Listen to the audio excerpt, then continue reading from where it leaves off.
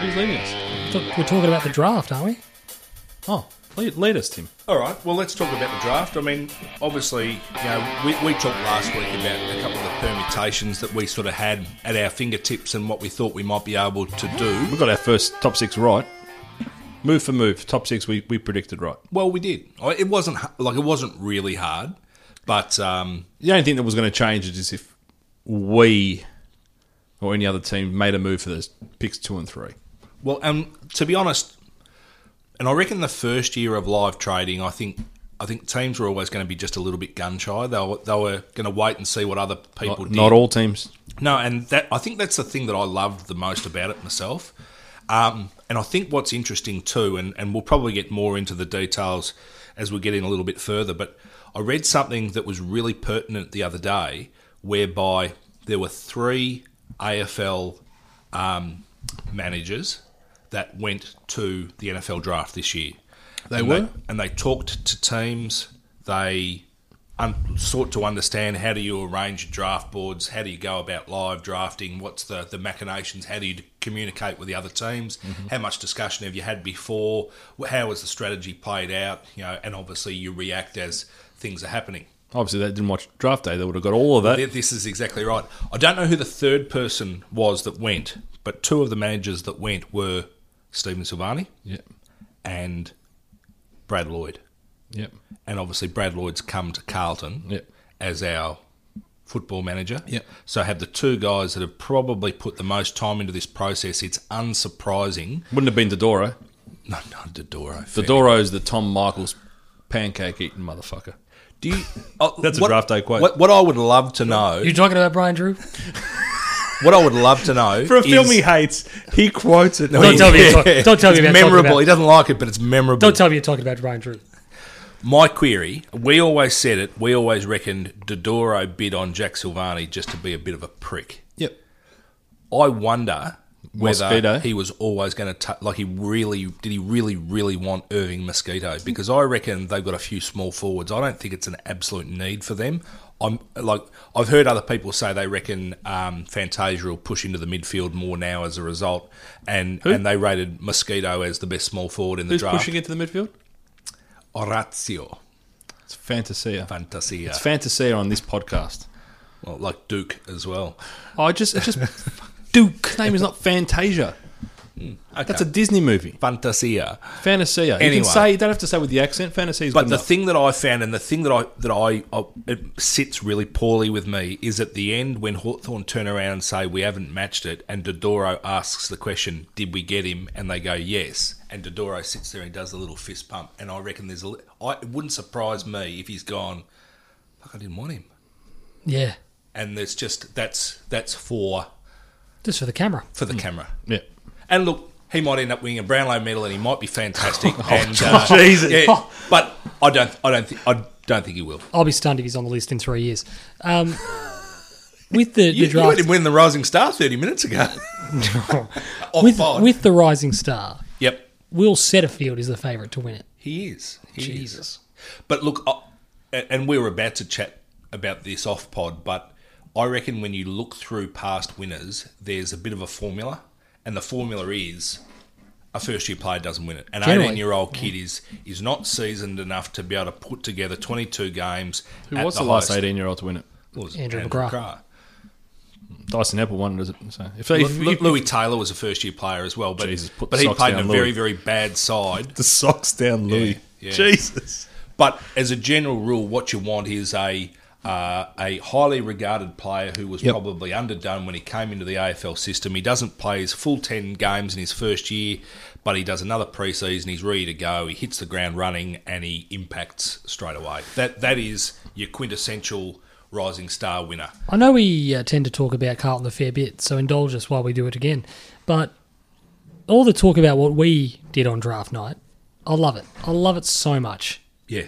We love it. Love it. We sit here, shout out to Kevin Keegan. We sit here and we listen to idiots in the media all year after bad losses, as they're going to get the number 1 pick. We'll listen all year to these people saying their midfield. The midfield's no good. They need midfield depth. Yep. Paddy Cripps needs a chop out. They need midfielders. They need midfield depth. That's all. They need midfielders. And then, look, I know this is not me having a crack at myself, but the idea, the night comes along, so we draft the most prolific ball winner and statistic gatherer in the history of the underage competition. Yep. At number 1. Yep. Midfielder. At number 19, we see an opportunity, we see a window open for us to get Liam Stocker, a midfielder. Yep. By trading away our first pick for Adelaide's first pick and their current pick. Yep. But On the can't back win. of having traded for Will Setterfield. On the back of having got Will Setterfield. We can't win. Like you sit there, these people going, oh, well, they just traded away the number 1 pick. At some point, as a football club, our strategy has to evolve beyond top 3 picks. Oh, look, absolutely. At some point, we have to get better. We're not going to get a top 5 pick. Yep. And as Stephen Silvani said, look, I don't necessarily think this will be the case, but it could very well happen. Oh, you might have just given them pick 1. And Sauce's response, deadpan, was, what if we finish above them? Yep.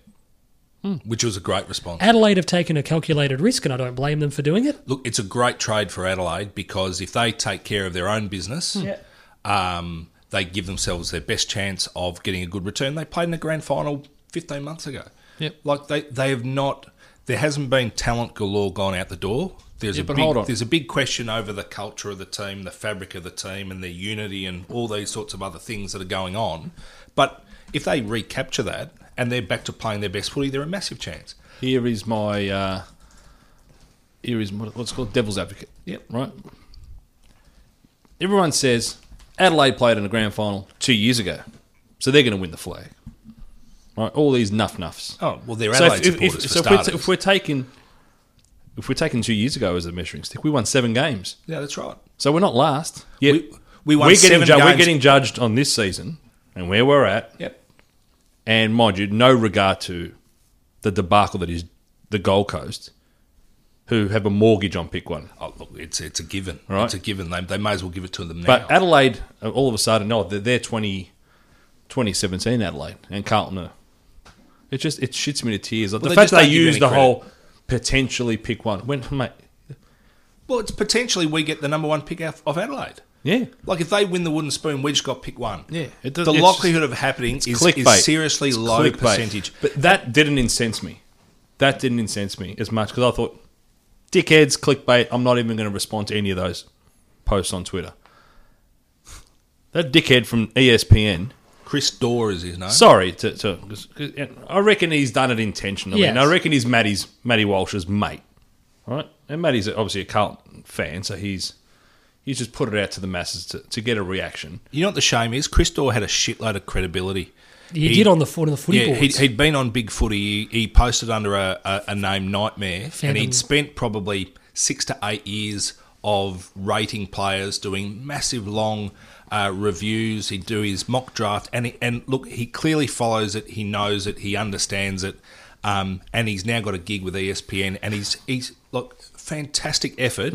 Because all of a sudden, ESPN said people want to hear what's going on, and rather than getting Herald Sun get Gary Buckenara to do his thoughts on it, Gary's passed it, by the way. They picked this guy up from nowhere, and he's got a career out of it, and you're going, good luck to you, well done.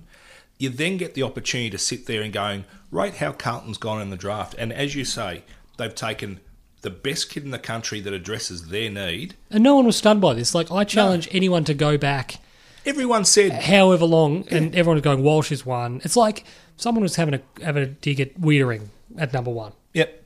And I was someone at work, and I said to him, I challenge you to go back to 2015. I'll have you go back to mid-2014, and if you can find me a single article published anywhere in the world that suggested a name other than Jacob Wiedering... There was 2. At number 1... Yeah, there was... as they got about halfway through the season, it was always Wiedering or Shaki. That's all it was. Do you need a defender or do you need a forward? They were the only questions they were asking. And we were building from the back. But the only other forward. 2 articles that came out, they basically said Aaron Francis is the complete utility. He can do everything. Really talented footballer. Could be considered a pick 1. Probably not, but could be. And that was thrown out there. And at the same time, halfway through the season, Charlie Curnow started playing midfield for Geelong Falcons and started absolutely dominating, and then he re-injured his knee, and he basically only played about 10 or 12 games of footy, and then he obviously had his drink driving. That's why he slid. He may not have got one, but he should have gone early. But the exposed form wasn't enough there. So there was four guys that were genuinely linked to pick one. But the point I'm making is... only Shaki was the only one that was ever really considered potentially being higher than Wiedering. Wiedering was a lock. So you had a sense that don't fucking criticise anyone after the fact when everyone was saying it's him. Yep. So when you pick the guy that everyone's saying, number one pick is Walsh. Yeah, so we're going to give you a D. We're going to rate your draft. That's the thing. D. I'm not fishing for an A+ and a good feel-good B+, story. because you're saying I thought there was a better player available, and you could have gotten if he doesn't like the whole 19 footballer. If he doesn't like 19 for our future pick, that's fine. But a D is that's a failure. Well, it's a slap in the face. How do you take the best player in the country? How do you take the best player in the country and it's a complete failure? Correct. You know what he should have done? If you wanted to be controversial... Like, what's he judging us on? Finbar O'Dwyer? If you wanted to be controversial, he should have just given us a question mark. But the whole thing's a question mark. No, but that would have accomplished the same thing. If he had said, we don't know yet. Yeah, I just thought it was... Look, he wrote an article... he's an amateur journalist, and he wrote an article that made him look like an amateur journalist. Yes. That's all. But he wrote an article pre-draft saying he believes Carlton shouldn't take Sam Walsh, and that's his opinion. That's correct. Fine. Stand by your opinion. Don't give him an A. Give him a B. Give him a B+, and say, I have reservations. You don't give him a D because the kid that you got's a jet. Yeah. So it made him look foolish. And if, as we've been saying, we can harness the competitiveness that we had when we won 7 games 2 years ago, and we lamented at the end of that season, they said, look, we're a really, really young side. We battled to run out some final quarters. We were often in front and didn't win. And you sit there and you're going, right, well, 2 years later, like at the end of that season, we trade away Gibbs. Yep. We lose Sam Doherty to an ACL. Bryce Gibb. It absolutely rips the guts out of your team.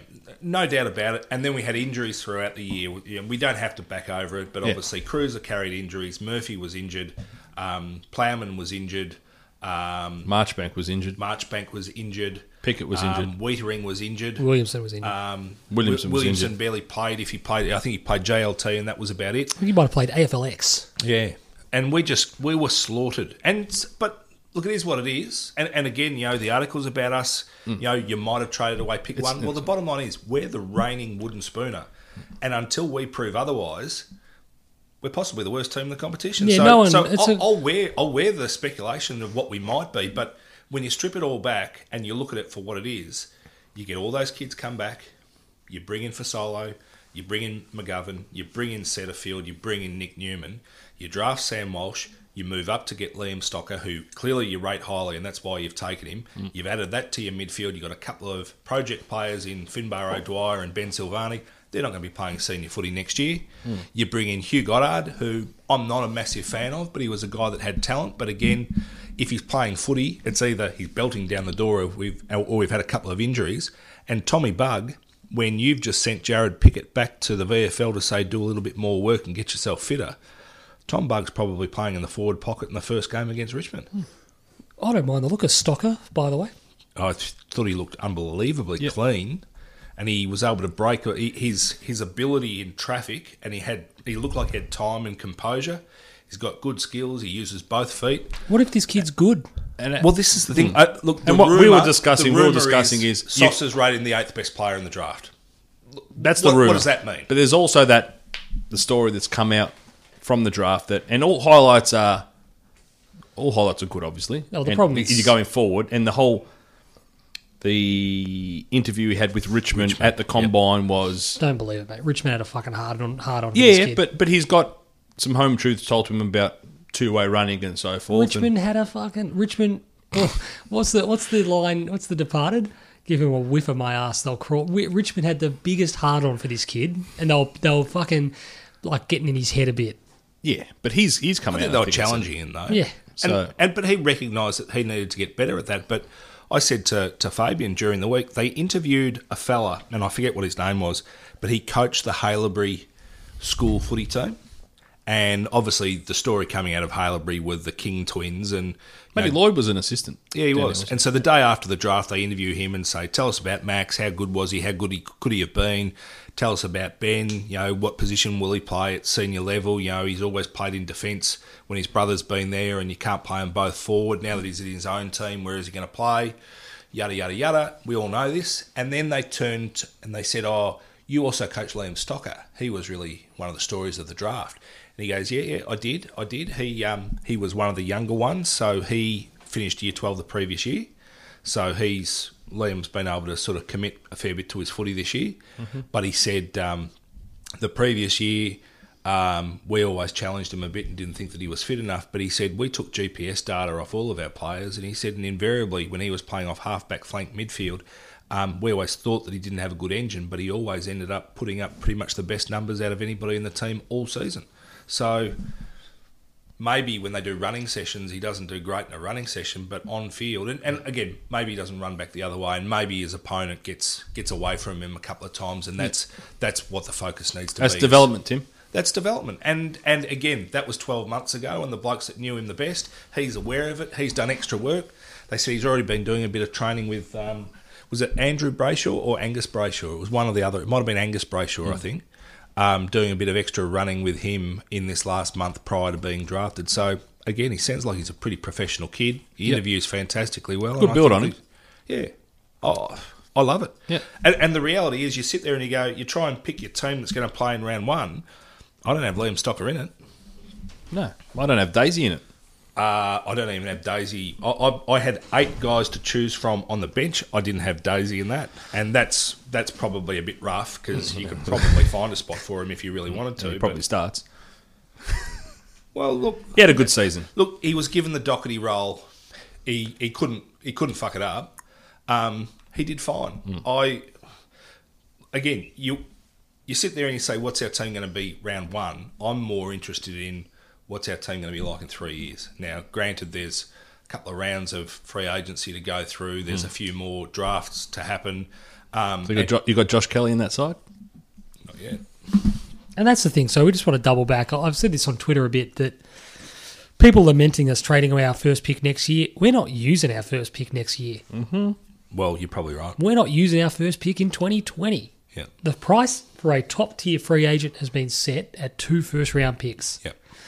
We ain't using first-round picks at the draft. And the 2 first-round picks it's never been 2 number 2s or a 1 and a future. It's always been 7, 10, 10. Yeah, something like that. 6, 15, so, whatever it so happens to be. we're going after Cornelio, Kelly, whoever else it might be. The rabbit would be amazing. But I mean, that's the thing. So people lamenting the fact that I think that Sauce's attitude in the war room, suite, whatever it was at Etihad Stadium that they're in, was we're not using these picks. Yeah. When you looked at the video, I said this to you before you throw to anything. Don't throw a biscuit at me. I'll throw an orange green. I said to you when they took my sister-in-law at 1, Sam Walsh at 1. Bold move. They were all content. There was a few smiles. But when we took Stocker, it was like they were going to blow Sauce in the room until someone said there's a camera on us. They were wrapped. Sauce sat down and buckled up his pants. So, if that's anything. Well, Timbo, we're going to transition now because you've been working on our best team. All right. So what, is this next year? This is next year. Okay, beautiful. Well, so we're not skipping forward because, again, I love the navel-gazing about where we're going to be in 3 years, but there's too many holes that are created in those 3 years to know who is going to be there, who's not going to be there. I put a couple of asterisks next to players in my mind just about how do they improve over the coming years. Well, we post this, Sean. Maybe. No, well, we can just listen to it. Okay, I've started off. Back line? Back to front. I was going to say, you're not going to do like the old fucking sauce bottle in the fridge and go forward, go front like the All-Australian team. We always go what back the line. hell was that? So the back line reads... Didn't they toy with the 6, 6 and 6? They were just reading out random... All-Australian team was doing like full forward and full back. It's like, what is happening? Yeah. Even the Herald Sun and that, they started to, like a couple of years ago, was just backs, midfielders, forwards. Like, I mean, just give me this. Just give me the lines. Give me the threes. Lay it on us, Timbo. Especially now when we have to start from these positions again. Correct. This is going to upset you. Okay. My fullback line, Cade Simpson, Yep. Yeah. Jacob Wiedering, Yep. Lockie Plowman. Yep. Upsetting you because Liam Jones isn't at fullback. That's all right. I don't know if Liam Jones is in the team, to be honest. His season this year when he was playing was horrific. Half-back line, Tom Williamson, Yep. Caleb Marchbank, Yep. Sam Doherty. Yep. Good line. Good line. There is an asterisk on Tom Williamson. Yeah. Obviously, we don't know how his back's recovered. We don't know how he's going with his Crohn's. He's a He's player. got Crohn's? He's got Crohn's. Jesus. Shout out. Shout out to Crohn's. So we're hoping he gets back to everything that we always thought he was going to be and looked like he was going to provide. But What is just like how big is the chance that he could shit himself on the field? No, when you're on the field, you're okay. Why is that? Is that a safe space for you? Nah, it just doesn't work that way, Sean. It's if you hear Darren Fletcher talk about his illness as well, because Darren Fletcher's got Crohn's disease, you don't get rid of it. There's no cure, but it's more to do with once you're out there in your training. I don't know why. You're not thinking about it. But I think your body is so worried about everything else functioning. So you're not Psychosomatic. You're not dropping your guts. Yeah. But you're not trusting farts either. Yeah. You don't want to get too graphic, but if your insides are bleeding, so even if you wake up and you do your normal morning routine and you're clear for the day, if your insides are bleeding, well, there's going to, There's more to come. There's more to come, and then it's All right, let's give us like the diarrhea, wings, you Timbo. can't hold that All stuff. right, So, centre line. but it's about his physical. Like if he's losing blood, Yep. and he's obviously so it's fatigue, it's recovery, and all that. That's what will hamper him, as opposed to shitting himself on the field. We'll come back. Yeah, to I'm more worried about the growth and We'll the come development back. and strength and all that sort of stuff than shitting himself on the field. We'll but get I back take your around point. to Dr. Guadagnolo. You'll only play home later. games. Can't wear white shorts. Correct. You So, asked the question. Don't. centre Fucking line. hell, you gave us an answer. Ed Kerno, Okay. who's lucky to be Yeah. there, but I'm... On a wing? Yeah. Yeah, all right. Well, he runs. Paddy Dow, Yep. which also, maybe it's a bit early to sort of say that you're in Chuck the him in centre there. full time, Nah, but chuck him in he's there. in there. Sam Walsh on a wing. Yep. Okay. Wowee. Mate, he'll be playing. Fucking don't. No. worry, I just there's a wingman. There's a wingman who I love who you don't have in it. Half forward line, Zach Fisher. Love him. He'd be on a wing for me. Yes, that's what I thought. I tickled a few of these around, and there's a couple of guys that they can move. In the end, I just thought Ed Kerno, mature body, run all day. I just thought, although he may not be your most dynamic wingman, I think he's your most reliable, and that's why he ended up there. So yeah, half forward line, Zach Fisher, Charlie Kerno, Mark Murphy on a half forward line. Yep. And again, when you're naming Paddy Dow in the guts, they'll all change around. They're not playing in fixed positions. I don't need to tell you that. Half forward, full forward line. Another asterisk, and it's an obvious one given previous week's headlines. Jared Pickett. No. I think I've always made it known that I rate him and I think that he can play, but he's been a glimpse footballer only, and he needs to put more of it together. And if he's not towing the party line at the moment, I don't know how much you can rely on him being in there. So I think he's potentially on borrowed time. I rate him. I think he's an absolutely superb talent. Yep. But that's at all he the is at the moment, moment. it feels less likely than likely. Well, as you say, if you pick up the paper in 4 years' time and you read about him playing in the waffle, you're going, yep, fair enough. And if you read it and he was coming fourth in the leading goal kickers, you'd probably go, I get that too. Yeah. Let's hope it's closer to the latter than the former. Full forward, Harry Mackay. Forward pocket, Mitch McGovern. Mm-hmm. Obviously, some of the questions with Mitch McGovern is he going to play more high half forward and be more sort of centre half forward type linking player? Well, that'll probably just depend more on game strategy and where his needs are, but he's going to be important for us. Matthew Cruiser in the ruck. Oh, sorry, followers. Yeah. Paddy Cripps, ruck rover. Surprise. Sam Petrevski-Seaton, roving. Love him. I'd have him on a wing. Well, but he's been of more value in traffic.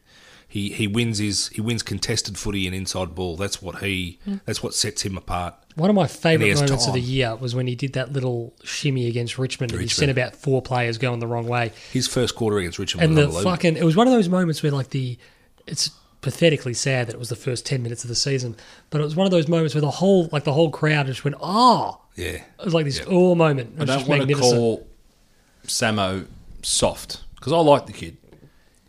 If he gets it into his game and Paddy Cripps, there's been highlights on the website where Paddy's telling him, when you run and you're attacking the ball, he moves either to the left or right.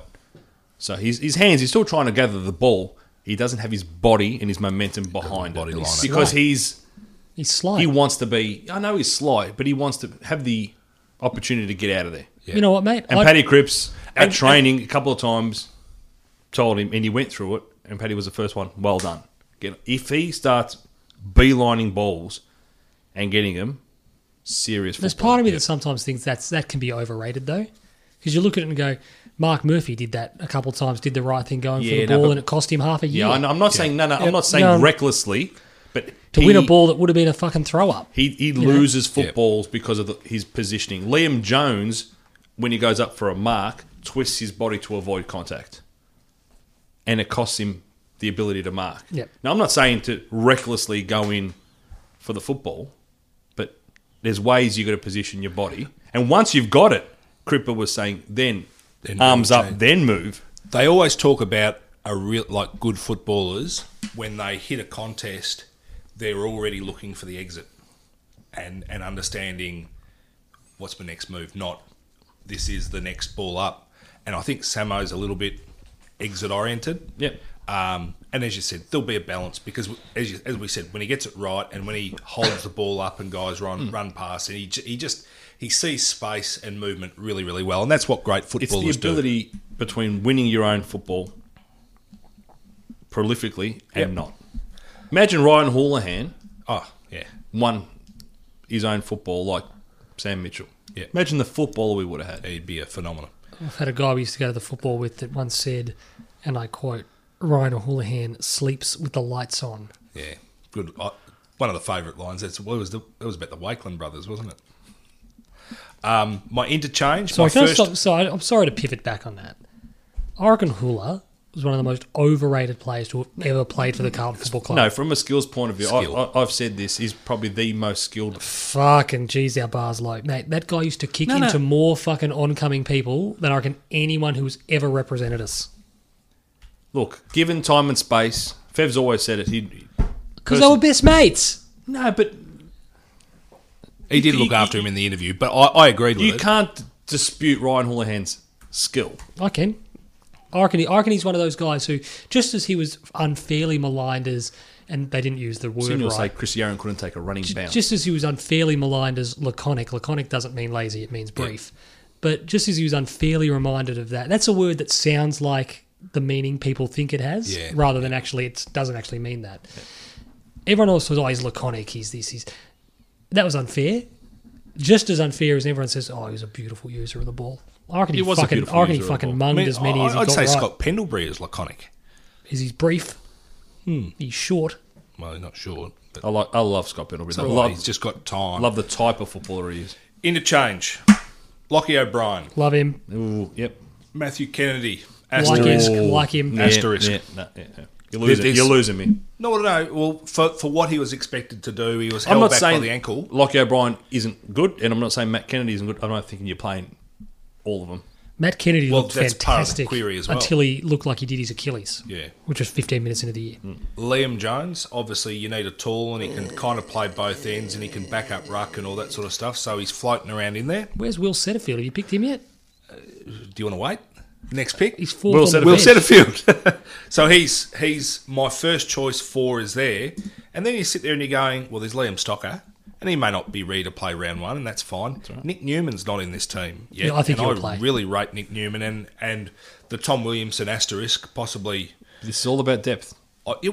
Totally. And again, who plays on a wing? Nick Newman could be on a wing. Tell you what, boys, you know who's going to be fucking good next year? The Northern Blues. Yeah, well, exactly right. That's what we need. That's what we wanted them to be. Yeah. Alex Fasolo floating around there. I think Alex Fasolo's getting a game ahead of Pickett.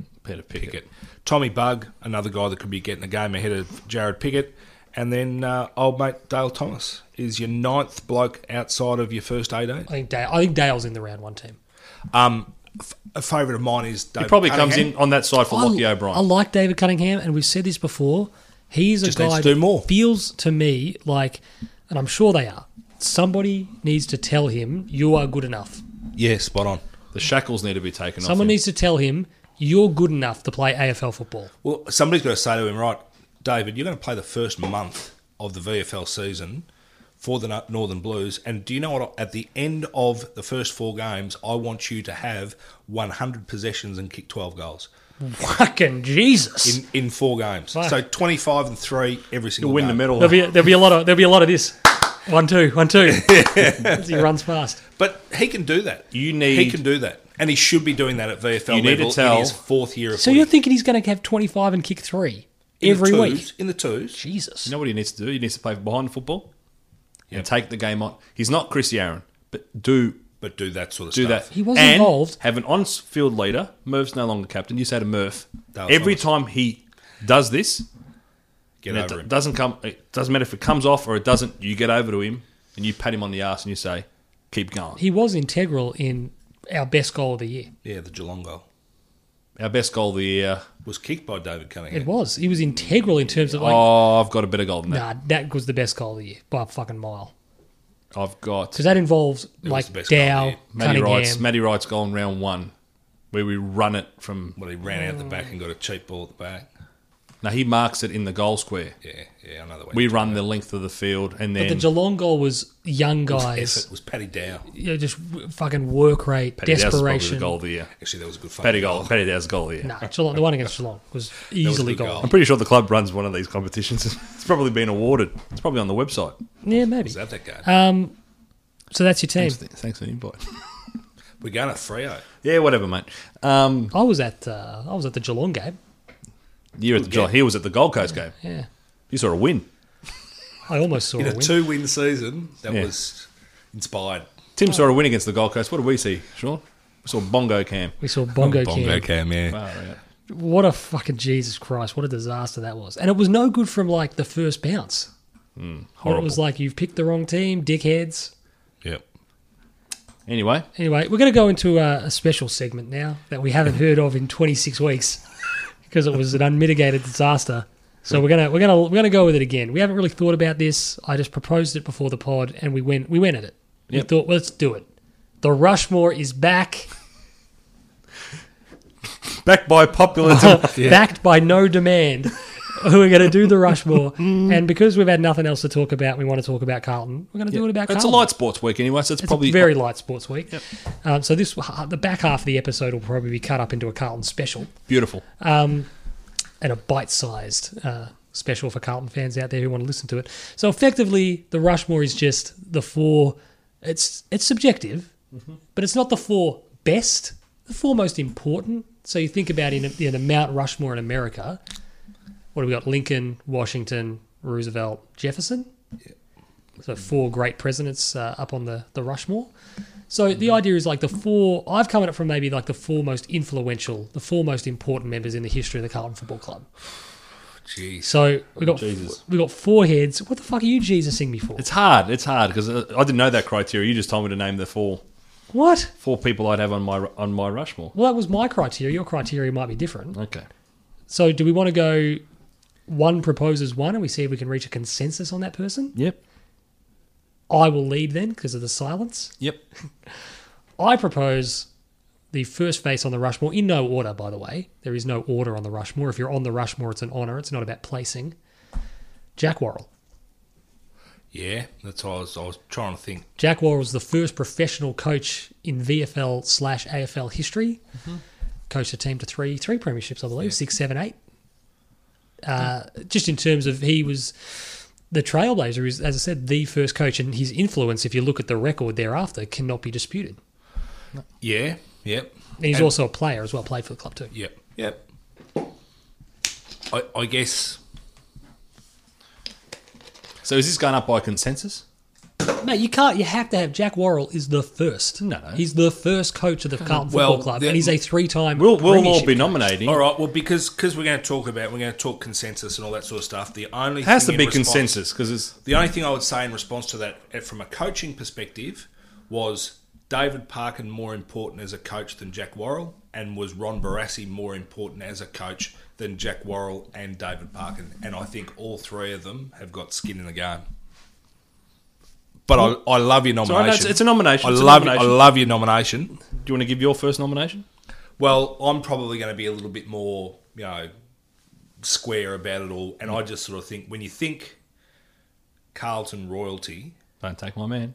and you think who is the most important footballer that has played for our football club, it's John Nichols. This is the great thing, because we're a club with such history. There are going to be nominated, and Jack Worrell deserves to be on the Rushmore. Yep. Does he get there? We don't know. We'll find out. John Nichols, he's got the friggin' medal named after him. Yeah. Does he deserve to be on the He Rushmore? took it off Robert Reynolds. He did too. What the hell did Robert Reynolds do wrong? It's called the Robert Reynolds Memorial Trophy forever. And they just went, nah, it's not called that anymore. It's called John Nichols. My nomination? I know who it's going to be. No, it's not. His surname ends in a vowel, I'm tipping. No, this guy's an adopted Italian. Especially in our house. We love this man. Chris Yarran is not on the Rushmore. Not, and Mick Martin's not on the Rushmore either. Games record holder, captain, longest serving captain in the club history, This man is on the Rushmore. Stephen Kernahan. No one has kicked more goals for the Carlton Football Club. 2-time premiership captain. President. And legend. Chairman of selectors at one point, probably. No, Sticks is undoubtedly.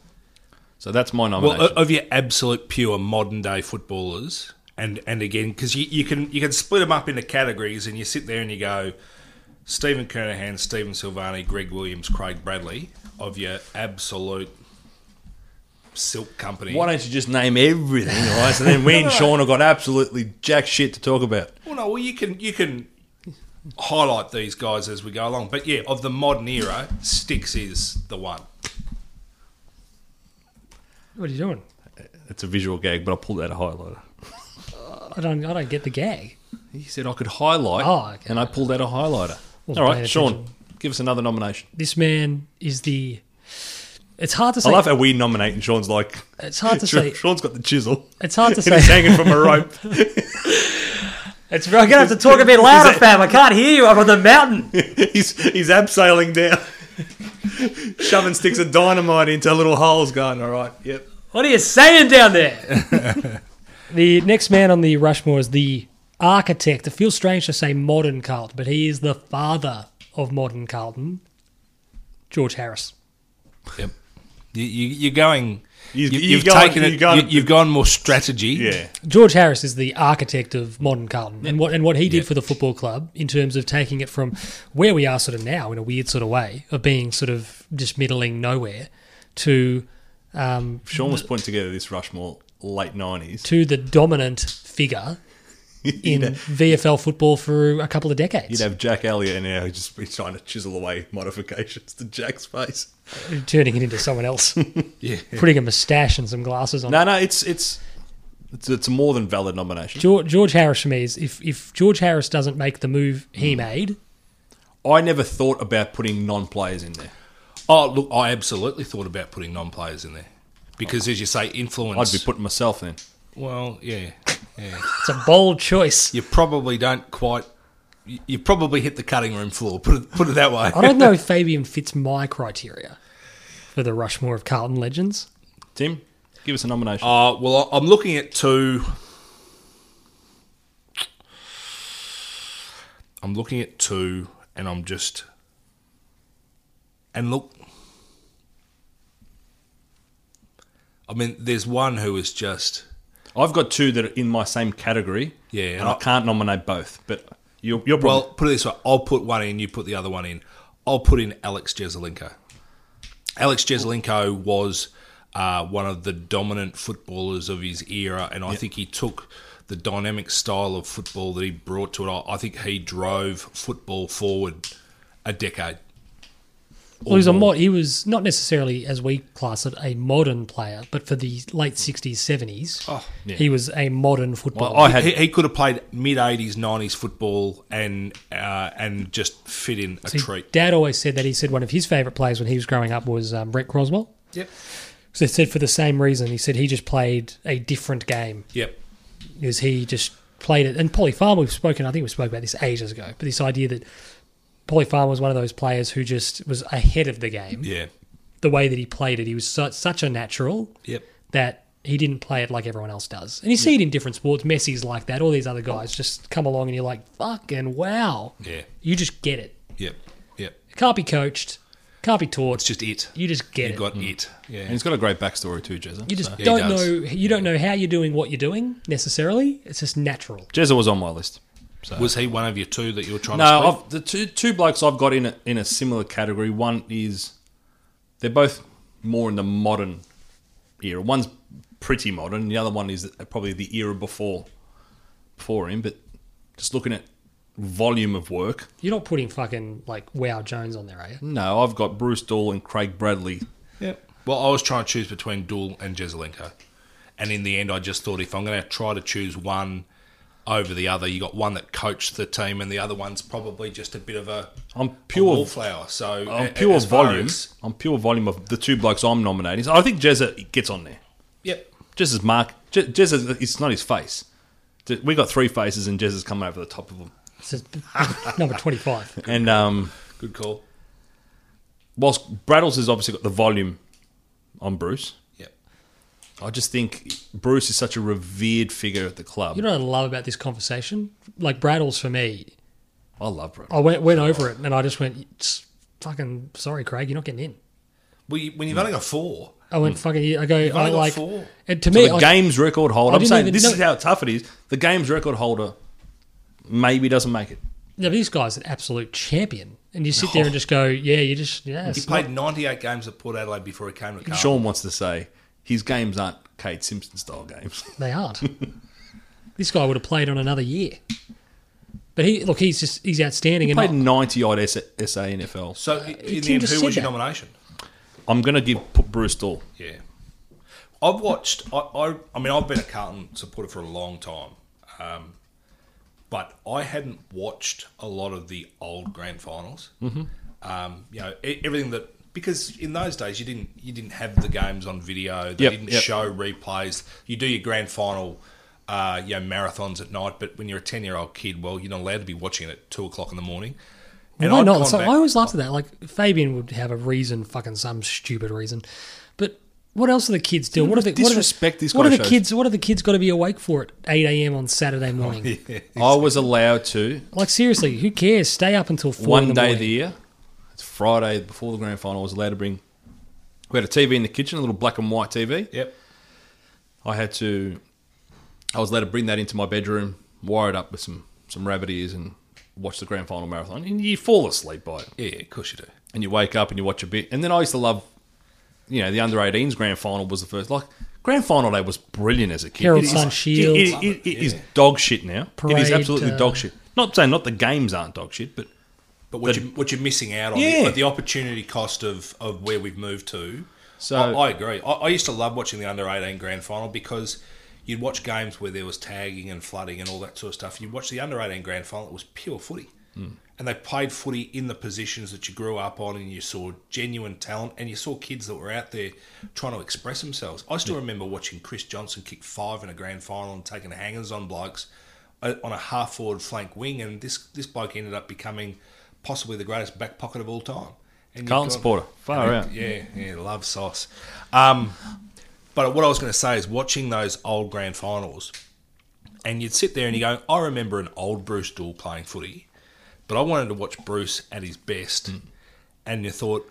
Pardon the pun, when he was flying. But I wanted to watch him, and I said, what did he do? What made him special? And you watched this bloke play, and the two things that were just punched you in the face when you watched it was... Sideburns. He never went to ground, and he never fumbled the ball. Clean. He was as clean a footballer as I have ever seen. He was, and it was almost balletic the way that he'd do it. He was he was so nimble and agile and balanced and controlled, and yet he was also... He was a little bit Matthew Scarlett-like in that he would run off out of the back line and he would create. I thought you were going to say he was a little bit Matthew Scarlett-like in that he was terribly overrated. I just picked up a bin and vomited. But the one, and I agree, the Matthew Scarlett argument I just don't even think exists. So why'd you bring it up? Well, no. The one thing that I've always liked about Matthew Scarlett is he was a very attacking big man, and he'd take the game on. He'd try and create from the deepest line. I liked it how he developed. Sauce did that too. I liked it how he developed a reputation as being like the best fullback in the competition, despite never playing on the best full forward. It was remarkable effort on Scarlett's part. Really, never played on the most dangerous forward, yet had this reputation as being the best stopper in the game. People will also say they love how Steve Silvani was named fullback of the century and having played 3 years at fullback. Well, he was playing on the big fucking forward. Yeah, I know. Well, right, you're not going to get an argument out of me. Nah. Good childhood hero. The boss. Sauce the boss at bigpond.com. It's probably still active. Don't email it. And like Sauce. Sauce didn't make the shortlist for the Rushmore. Well, it's funny thinking about it now. When we win our next premiership, if it's on the back of the recruiting by Stephen Silvani, he's up there on it. He's up there in a polo. Yeah, exactly right, rather than a jersey. We'll chisel a fucking fifth head on the I don't see how he's not on there. Sauce? Nah. For me, and once again, that's a Craig Bradley thing for me. For me, it shows the strength of the champions, the cavalcade of champions we have. That Sauce, he's not on it for me. We don't have much better. I don't disagree. I'm not saying that we. Yeah. See, but you've come at it from a different angle in the sense that for me, there's no way that Sauce is on it ahead of George Harris. If we win 5 premierships in a row in the early 20s, Sean will re-chisel George Harris's face to look like Sauce. Sorry, George. I'm going to chisel you out. All right, so who's nominating next?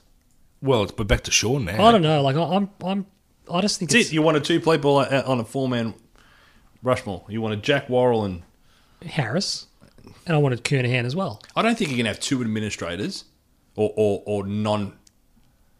We understand that Jack played, but you're not nominating. Jack Worrell is responsible for about 18% of the club's premierships. What's David Parkin's percentage? Well, he won 3 as well. So I can't have David Parkin here because he's done other stuff. He's not a Carlton man, and neither is Ron Barassi. To me, Ron Barassi does not make the Rushmore. See, that's why you have Harris, because Harris brought Barassi in. Harris targeted Barassi and got him to the club and changed the way we did things, and ultimately ended up ushering in a magnificent era. Have we got a consensus on at least 2? I think that Kernahan I think Sticks is a given. Absolute, there's no contest to Sticks. Even though it's a 4-man. I think Sticks is in the middle. Sticks is in the middle of a 4-man. Because there's 3, and then there's Jesselenko taking the hanger. We said this before. Doesn't Sticks have to be on the end, so that chiseled mullet can be like jutting out? Blowing in the wind. All wet with beer at Norton's. Sticks' mullet was weird. It had like this, the 95 premiership poster just depicted it perfectly. It had like this angle. It was as iconic a head of hair as I've ever seen. Oh, that's the wrong fucking poster. It's got Greg Williams on it. It's got Greg Williams. Sticks is on the 87 one there in the middle. Yeah. You want to give any context that we're looking at a poster of what are they meant to be? They're WEG commemorative premiership posters. But they're not. So they're the ones that are at Norton's. So if you go to Norton's around the bar, they're the posters. They're the ones, yep. But so we've got Kernahan. He's on it. Kernahan is on the He's wall. on it. Can I just throw a couple others up? We're not seriously. If you give me something stupid like Stephen Kenner or Ricky Mott. Ricky Mott, there you go, number 38. No, I was just going to throw up where does John Elliott sit? He's not on it. He's not on it. No, I don't expect him to be on it, but I think he's. But I'm not in the camp where I wipe everything good that Jack's done. What about Dick Pratt?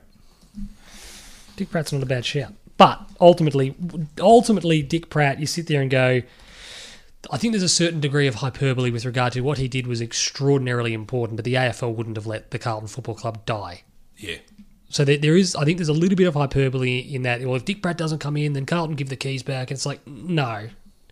I think we go down a very dark path. If we'd recruited that 5 years better than what we did, on the back of the recruitment of Judd and the rebuild and all that sort of stuff, we might not have won another flag, but I think we could have been in the argument for a little while longer, and I think when we fell, we wouldn't have fallen as dramatically as we did. No, I agree. But again, that's the 5-year recruitment thing. But the Judd influence, he just might have influenced more through the era than what he did. because again, I think his influence on Patrick Cripps has been immeasurable. And I think really for where Mark Murphy's career is at and where Matthew Cruz's career is at, any influence that Judd had on them probably isn't going to manifest itself with great success. Second, John Nichols has to be on there. see, John Nichols has to be. John Nichols for me is a little bit like... He's a revered figure. I don't think he's one of the greatest players we've ever had. Like Diesel and Juddy aren't even mentioned. And No. I don't think that they... See, for me, Nichols is... And I'm not saying that Jez is not on it, but Jez is ahead of Nichols. You reckon? Yeah. I got Jez... But I've got Jezza on the mountain, though. That's what I'm saying. If in terms of... I've got room I for say one. Nichols is ahead of Jeslico.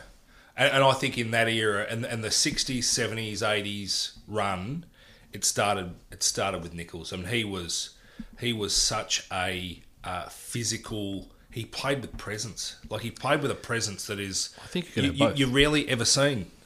I think you're going to have both. Well, but then as you say, and then you're choosing between Worrell and Harris. And I think that's fine. Having one coach/administrator on the mountain of 4, it's a player's game. You've broken him. I just you sit there and you just go, this is not what the Rushmore's about. Yeah, no, but I'm saying... I think you have fundamentally John Nichols misunderstood has the a Rushmore. medal named after him, so he's obviously revered at the Carlton Football So does Club. Chas Brownlow. Yeah, right. true, but so did Robert Reynolds. And then they took it off Robert Reynolds. They said, sorry, Rob. John Nichols, yeah, but he's They a upspect. revered figure. They upspect. I think Alex Jezelenko is a revered figure at the Carlton Football Club.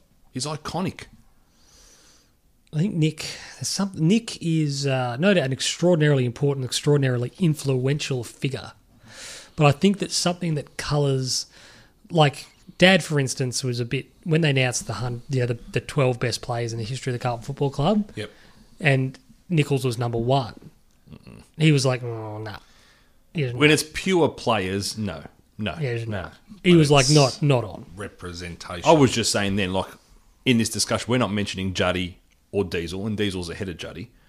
But Well, their body work wasn't great enough at Carlton. no, That's And right. Carlton alone. Wasn't a full career. Which is set for the same reason why an enormously influential figure Braddles will in... be ahead of John Nichols on body of work in a Carlton jumper. It's like the enormity of what Barassi contributed Not a is Carlton man. somehow, it's discounted because as influential a figure as he was, and he was no doubt incredibly important, he's a Melbourne man. Then he went to North Melbourne. Then he went to Melbourne. Well, he shows it now in his latter years that he's a Melbourne man. And yeah, he's made it a mark on our history. And when you write the history of the Carlton Football Club, there's a huge chapter on Ron Barassi. Which to me... He's not on the mountain. To me, I think that I personally, I think Harris has to be on it. I tend to agree. I do too. You're going up, Georgie boy. I'm chiseling you in now. Chiseling him with a keyboard. Shout out to George. So Jezza, Sticks, Harris. We don't have consensus on John Nichols. The John Nichols one, I don't know. Like, I sit there and go, there'd be a lot of people out there who they don't know why it's a given. Why don't we put it out there, Sean? There's a lot of people out there who Why don't we put it out as a poll? Would say John Nichols, and they don't Can you really know propose why. it and not have John Nichols on it is my... I'm tending to agree with him. When was He's that? he's not my ear. You know when you said you go back and you watch bodies of work, you just, like I said, he's a revered figure. It's not because I have seen him play and I've seen his body of work and think, nah, this guy needs to come. It's just, to borrow a line from Dave Chappelle, it's his aura. It's his aura. But people don't understand it. People don't have to understand. Carlton people understand. in his it. era- Carlton people But understand. they don't it. understand why. But he was also, in his era, he was the game's record holder. He had withstood, in a seriously physical era, I mean, blokes were getting belted week in, week out here. It was hard.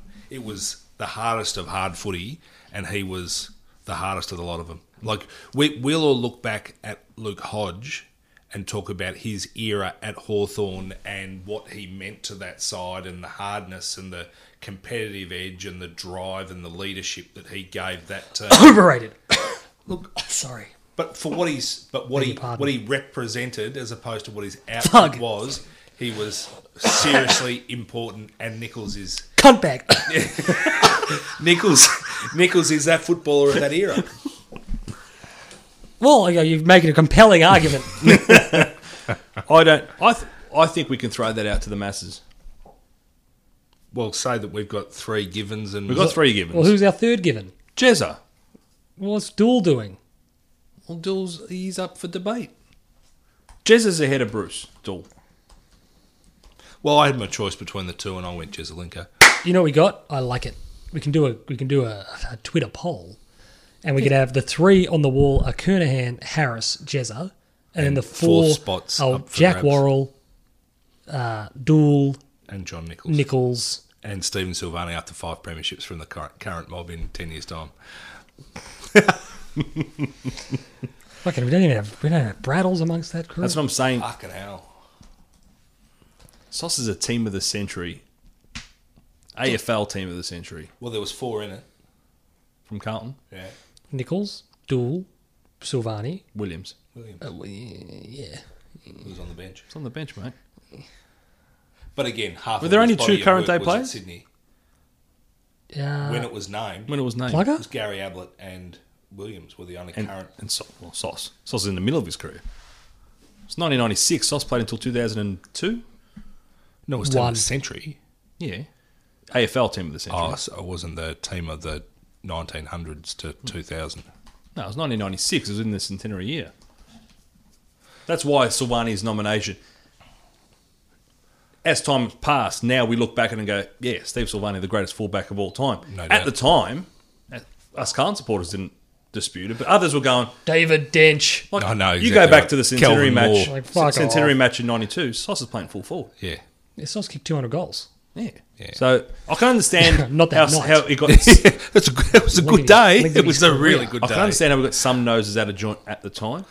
Look, But as time went on, he justified... But as we've sort of said, he played in a golden era of full forwards, and he was the standout, and he was the guy that the great players feared to play against because they knew they had their day cut out because they were playing on Sauce.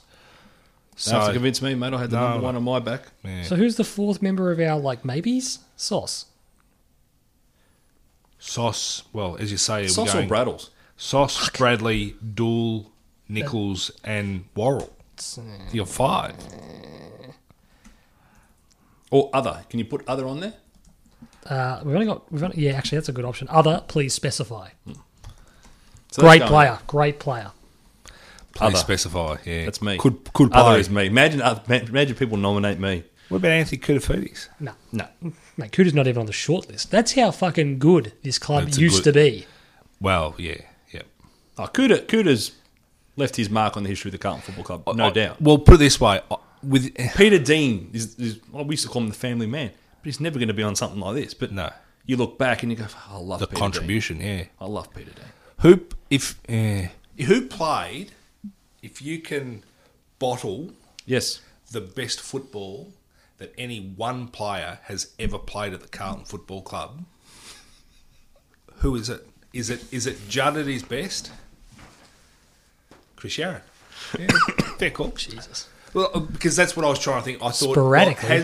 To be honest, Anthony Koutafidis- it's probably either Cooter or Fev. Jeez, fair. Decent. Yeah. Fev's 2 quarters against Essendon when we were down by 42 points. Yeah, but he's playing against a finished Mel Michael and a shit-house Dustin Fletcher. Still playing on 2 blokes, mate. Not at the same But when time. Fev was up and running, he was agile, he was quick, Love he was Fev. freaking Scary, wasn't he? accurate Love Fev. beyond... I think some of Juddy's best is At Carlton? at Carlton. Still good at Some of his Carlton. best is Saw the highlights in the extraordinary. Brisbane game when he was at West Oh, I Coast. love Oh, that my game. Lord. But some of that stuff, like Did he kick 5 that day? 4 In a or half. 5? Yeah, in a half. 30 and 5. Yeah. Wow. sticks. I mean, I sent you a thing up in Sydney, obviously with the A-League over the weekend, and they had the sticks after the Siren game, 87. Yep. Fucking Jesus. Guy kicks, this is in 1987, 18 touches, 14 odd marks, kicks 6 goals.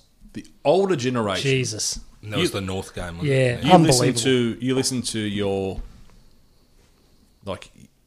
James Brayshaw's and that people from him and older speak about when Steve Kernan's name comes, Jack Kernan, when Steve Kernan's name comes up, he's revered. Yeah. He's revered. People in the media post that. I don't think he gets the rip. Carlton supporters love him. And Well, I think the important thing is Sticks. People His forget- best footy was centre half forward. 1991, Everything played through you. 1991 was the first year Mike Sheen put together his top 100. Yeah. Stephen Kernan was number one. Yep.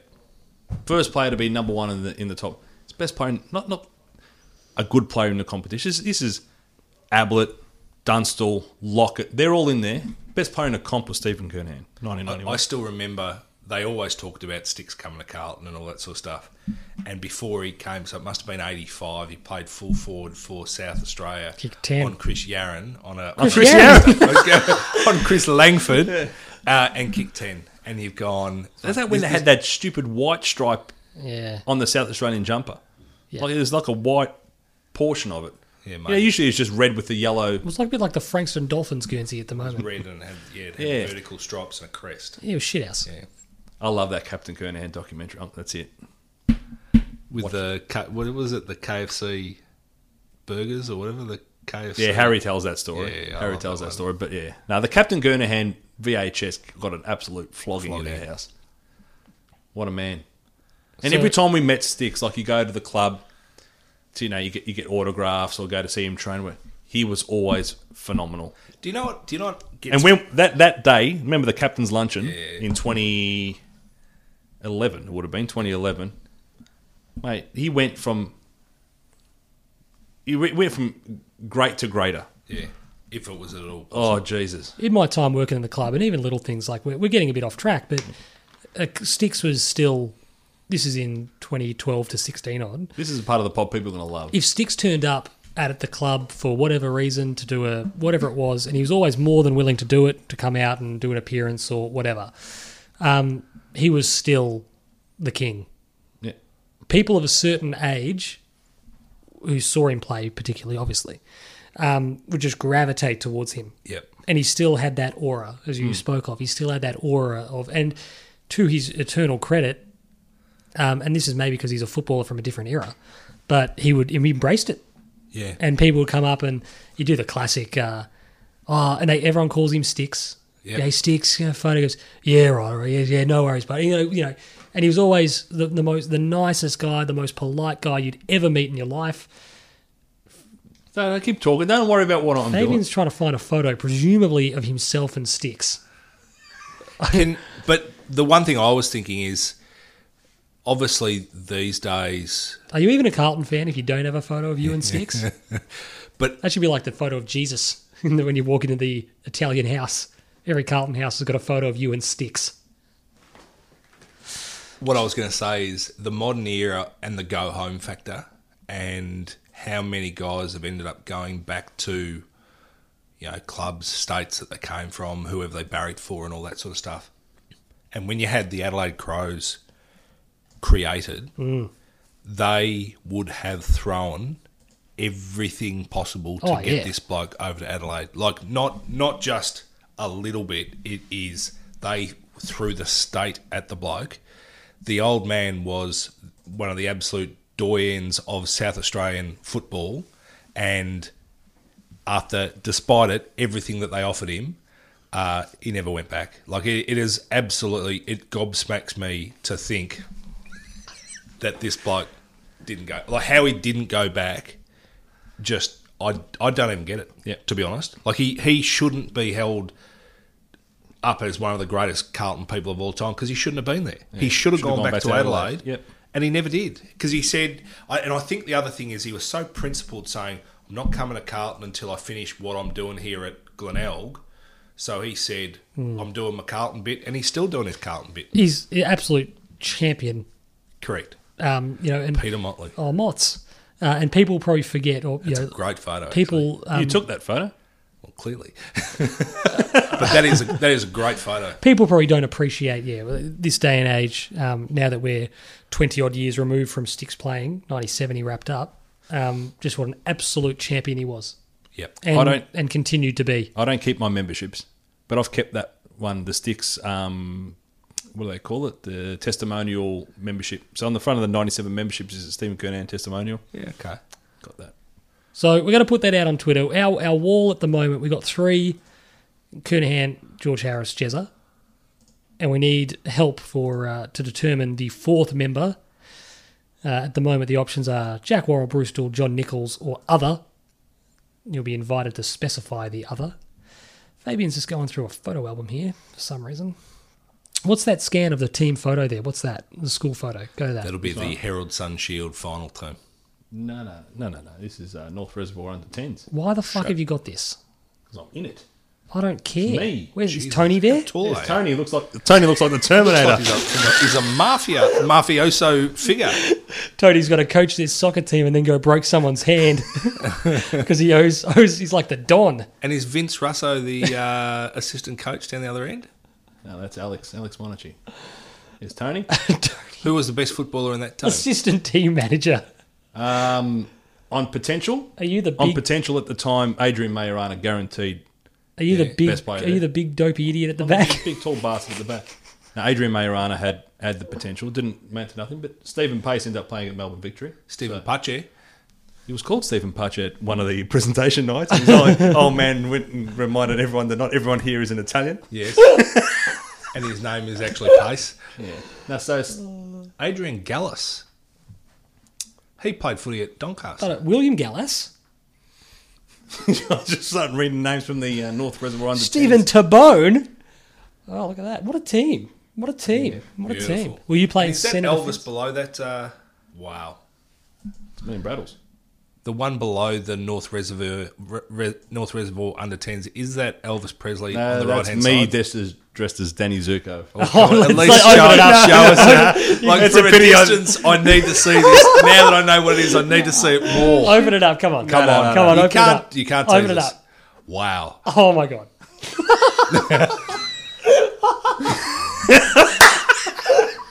We've lost Sean. We've lost Sean.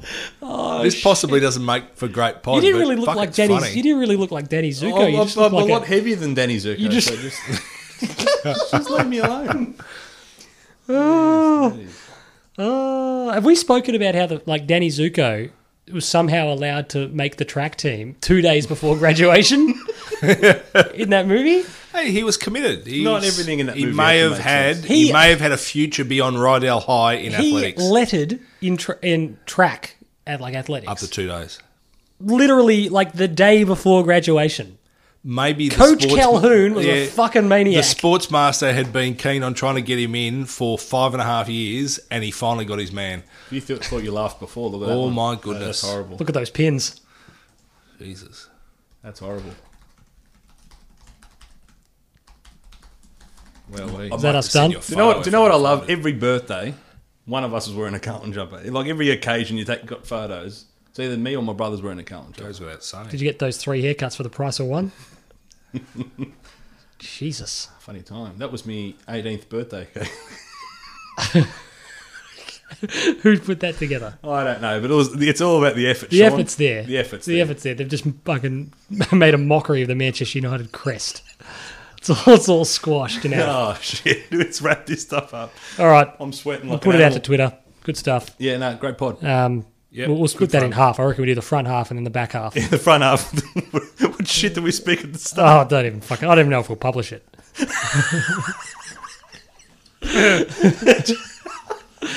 There's not a lot going on in it. Oh Jesus! So yeah, no, thank you for listening. It's been fantastic. We'll see if we can post this photo album. In fact, what's Scan 10? Go to Scan 10. Scan 10. Oh, is that Movie World? Oh my god, what the hell It's is just me this? and Michael Jackson.